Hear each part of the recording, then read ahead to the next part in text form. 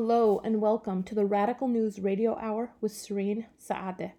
You're listening to WFNU, LP, St. Paul, Frogtown, Community Radio 94.1 FM.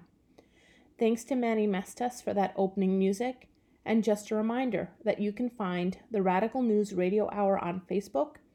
You can find me on Twitter at CMiriam, and you can listen to previously aired episodes of this show and all of our episodes on Spotify, Google Podcasts, and anywhere that you get your podcasts. You can also follow along on our website at theuptake.org. That's THEUPTAKE. And you can reach our show at radicalnewsradiohour@gmail.com with tips, recommendations, and any questions.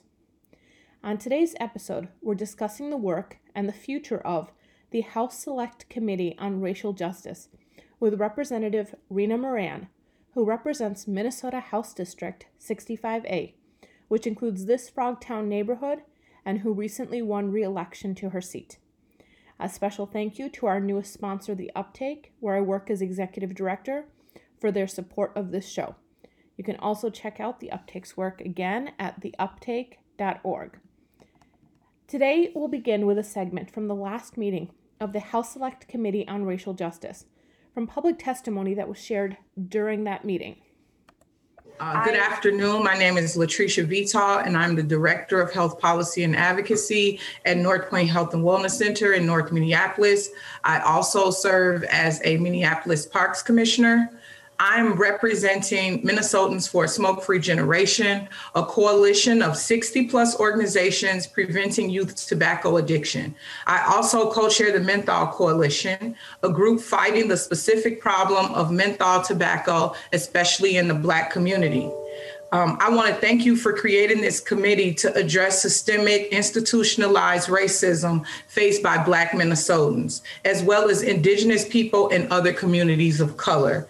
Racism is a public health crisis. One huge step we can take to address this crisis is ending sales of menthol tobacco products. Menthol is a cooling chemical that makes it easier to start smoking, easier to inhale, and harder to quit.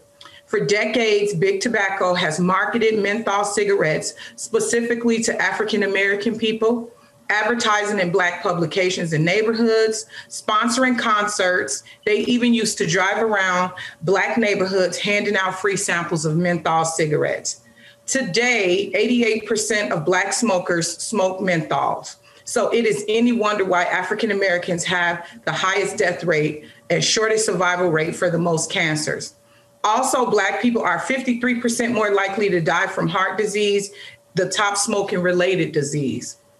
Now, research shows many Black smokers say if menthol were banned, they quit altogether. Yet again and again, menthol gets exempted from flavor policies. For example, since the federal government restricted certain fruit and candy e-cigs, menthol e-cigarette use is soaring. Today, 30% of high school vapors use menthol e-cigs, and menthol products now account for half of all e-cigarette sales. Of course, Black people aren't the only ones hurt by menthol products. They're popular among all demographics: kids, Latinx, LGBTQ, and yes, even white straight people. We can't let the tobacco industry continue addicting and harming the next generation. Our coalition has worked to pass local policies to build momentum for a statewide law. A few weeks ago, Fridley became the 17th Minnesota community to restrict flavor sales. 30 seconds. 5 Minnesota cities have completely prohibited the sale of flavored tobacco product. Now, the biggest difference would be a strong federal ban on menthol, but our health can't wait for the FDA. Earlier this year, a bill to take flavored tobacco products off the market cleared the committee process in the Minnesota House. In 2021, let's expand our bipartisan coalition to protect the health of all Minnesotans from all flavored tobacco products, especially menthol. Thank you. I also had the opportunity to speak with Representative Rena Moran about the House Select Committee on Racial Justice. Here's that pre-recorded interview now. How do we move forward? Now what? And so you're right. We have completed our hearings portions, and we're gathering all the information, all the recommendations that we have received from community, the experts in the field, those who presented, and also community members. And we're bringing all those recommendations together so that we can take those recommendations, create a document, present it to members of the select committee, have more conversations about that, and vote those recommendations that has been put together, and begin to move it into 2021 is to there's so much we want to do, right? There's so much we want to do. First thing we're going to do is we're going to take those recommendations and introduce those recommendations to our caucus, our chairs of the different committees, and so that we in the Minnesota House of Representatives can begin to lead through a race-conscious lens on how we can improve outcomes, not just in healthcare, but in education, in jobs and workforce. It's going to be a really holistic approach to solutions through the lens that we saw being presented within those hearings that took place. Mm-hmm. And then second, we would like to also, for bill introductions, is to take some of these recommendations and to be able to see members take up those recommendations and put them into language where they can be introduced in committees. Mm-hmm. So this was the first year that we had the Select Committee on Racial Justice, correct? This is the first time in Minnesota history that we have focused on the Select Committee on Racial Justice, and the first time in Minnesota history that we have declared racism as a health care crisis in the state of Minnesota. Yeah. Yes. I think that's particularly pertinent this year in the midst of the pandemic when we're talking about, Black communities being hospitalized for COVID at 4 or 5 times the rate of, white communities. Like, the numbers are just absolutely tragic. Yeah. We're looking at it. And I will say, as an educator, one of the things I've been telling my students just with this sort of information is they're not just in the midst of one pandemic, they're really in the midst of 2. And that second one is racial injustice. Yes. Yeah. Yes. What is this going to mean for January as the legislature comes back into a regular session? These discussions have been had. You've talked about doing a presentation around the recommendations, but I mean, the politics move slow. What can we expect as session comes back into being in the new year? Yeah, and you're right. Politics does move slow, and when you are a divided legislature, as we are here in the state of Minnesota. More importantly, we are the only divided legislature in the country with competing ideology around racial injustices, around disparities, around racism, and around structural, systemic racism. You have one body who has declared it, has named it, and is recognizing it, and in a way through these hearings, validating all of that. And then we have a Senate who refuse to say that structural racism is real, that racism happened, that the United States of America was created on the back of Black men and women and families. Slavery was real. So that is what we're working with. 2 different ideologies competing that is polar opposite from each other. And so we have to be really clear that in the Minnesota House of Representatives, this is a priority for us as we move forward into 2021. But nothing happens in the legislature through one body. In the legislature, a bill has to be introduced and House, it has to be introduced in the Senate. And it has to move through those bodies and pass off each respective floors, the Minnesota House floor and the Senate floor, in order to go before the governor for its signature. And so our work going into 2021 as a legislative body, myself and others as legislators, is to just do that. Introduce the bills, get some companion bills moving in the Senate. But there is also a place and a role for community to play. And that is that we need legislators, we need community members from across the state of Minnesota, just as well as they came out and proved that their vote matter in the polling place, to also be present at the Capitol, to be present, to be sending emails, to be sending letters to, Republicans, to the governor, to House members, to say that this is a priority for us and it needs to be a priority for the state. Because I am one who believes that the power of the people, it is what moves legislators and officials to do the right thing. That is what happened with George Floyd movement and the protesting here in Minnesota, around the country and around the world. We had to produce something around police accountability, and we did it because the people were speaking to us. And so my hope is that we can have that same type of willpower coming from the people around racial injustices.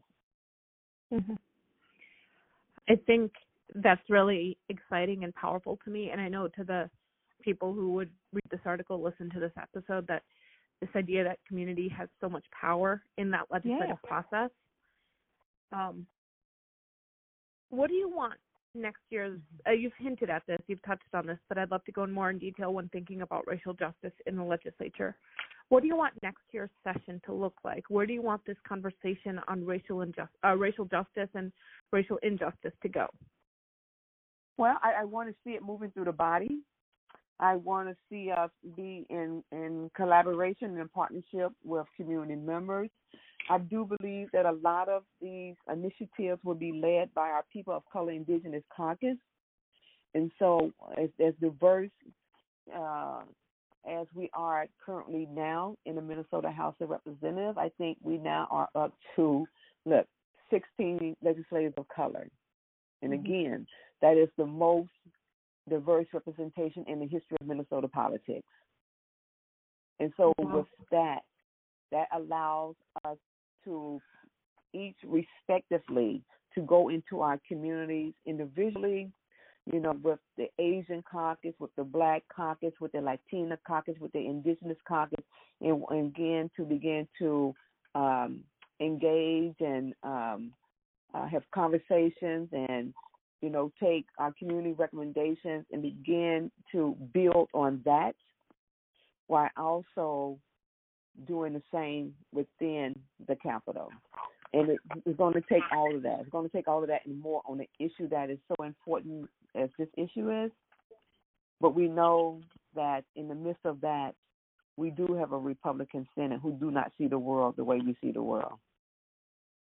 But I'm hopeful that we can find some compromise around some of these issues that affects, educational outcomes, having more teachers of color in the classroom, just really creating more pathways, making sure that we're not suspending Black and brown bodies at schools in a high rate, that we're looking at social distancing in the era of this virus in a way that is not going to allow our kids to fall further behind, but created processes that's going to invest in their lives and their parents' lives and nonprofits' lives and our community lives so that we can move forward.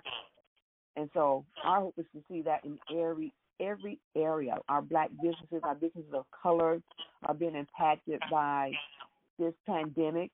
Our small businesses, our mom and pop businesses, we need to make sure that they're able to survive through this pandemic, right? Because it is those moms and pops businesses in our community that is the economic drivers in our community.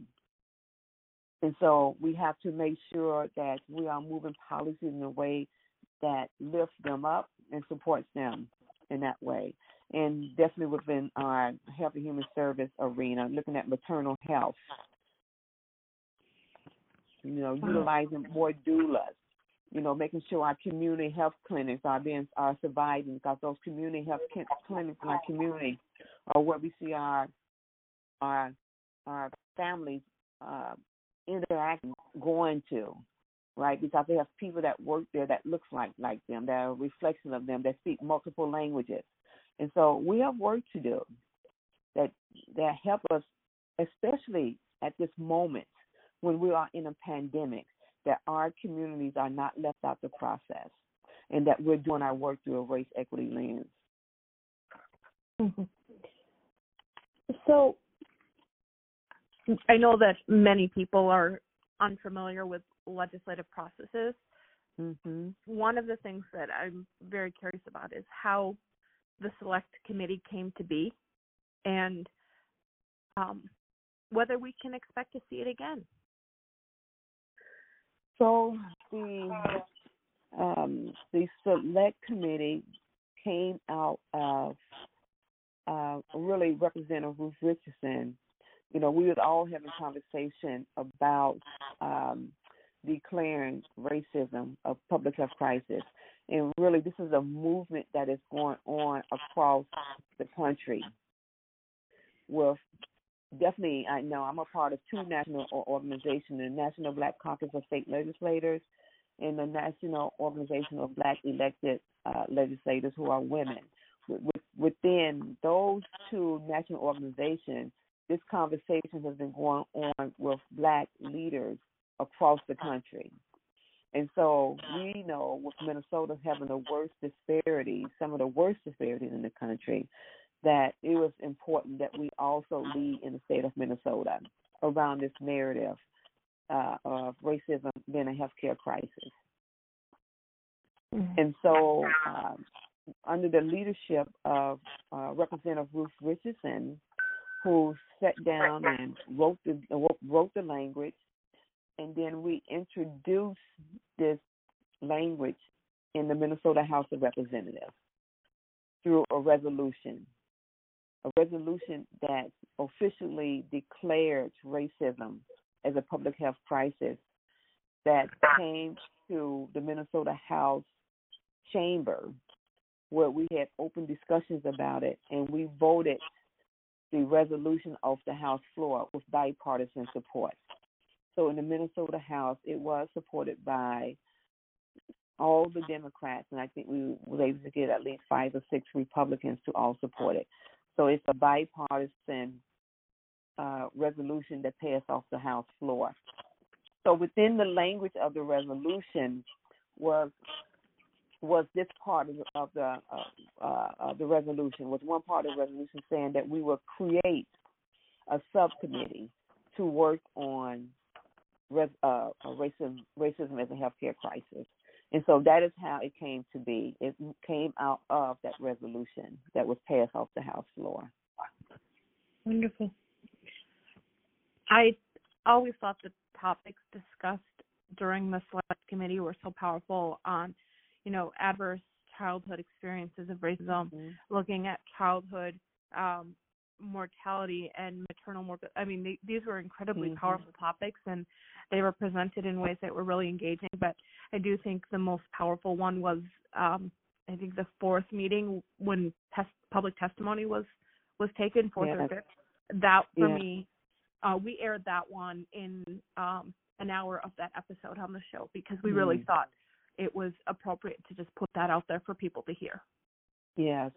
Yeah, that's something that, as Black legislators, as legislators of color, because we do know and recognize that often community is not able to participate in the legislative process because, so much is going on in their lives. They have kids, they have family.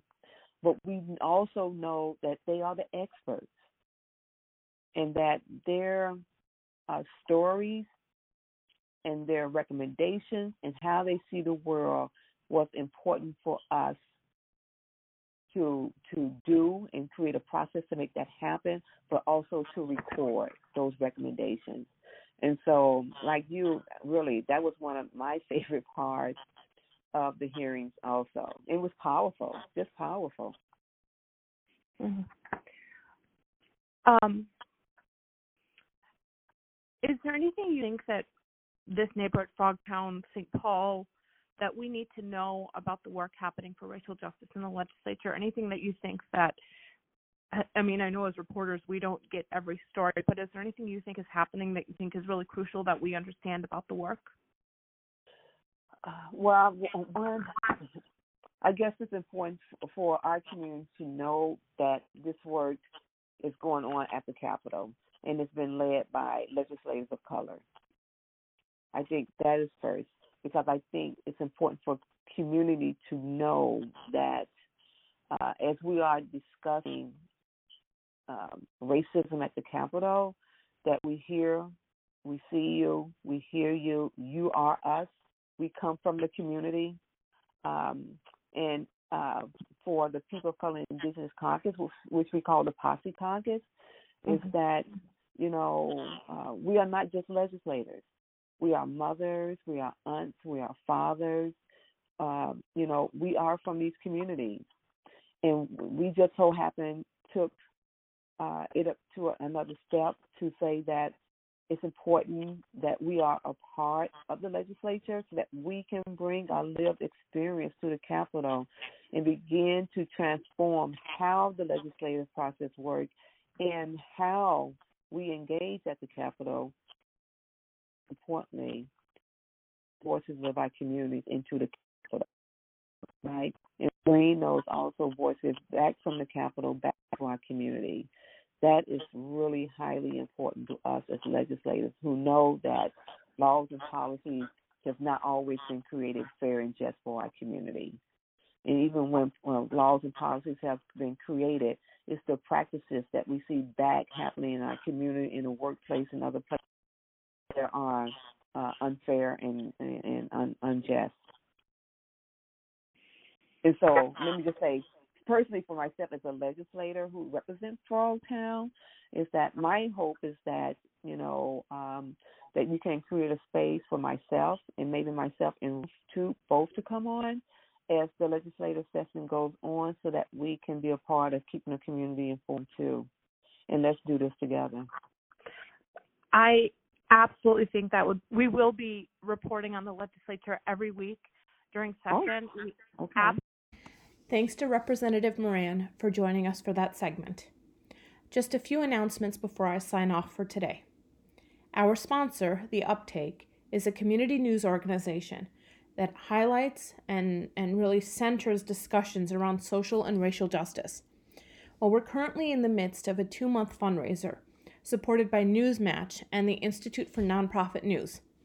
They've got a little bit less than $10,500 left in an $11,500 matching grant, and every dollar helps. You can give a few dollars at givemn.org/organization/uptake. That's UPTAKE. And we thank you deeply for your support. Our goal is in the next week to raise 20 sustaining donors at $20 apiece for 1 year.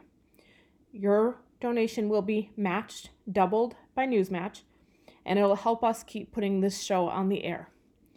The Uptake will also be offering a free community journalism training on November 19 from 6:30 p.m. to 8 p.m.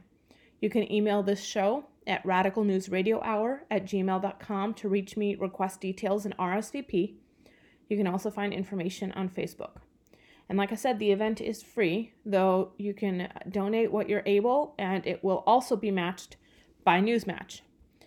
And we've also got an event on December 13th at the Eastside Freedom Library called Envisioning Community Journalism. Expect more details on that soon. Again, it's free, but you can donate what you can, and it'll be matched by Newsmatch. And just a reminder that you're listening to WFNU, LP, St. Paul, Frogtown, Community Radio, 94.1 FM. Thank you for listening. Please stay safe and healthy.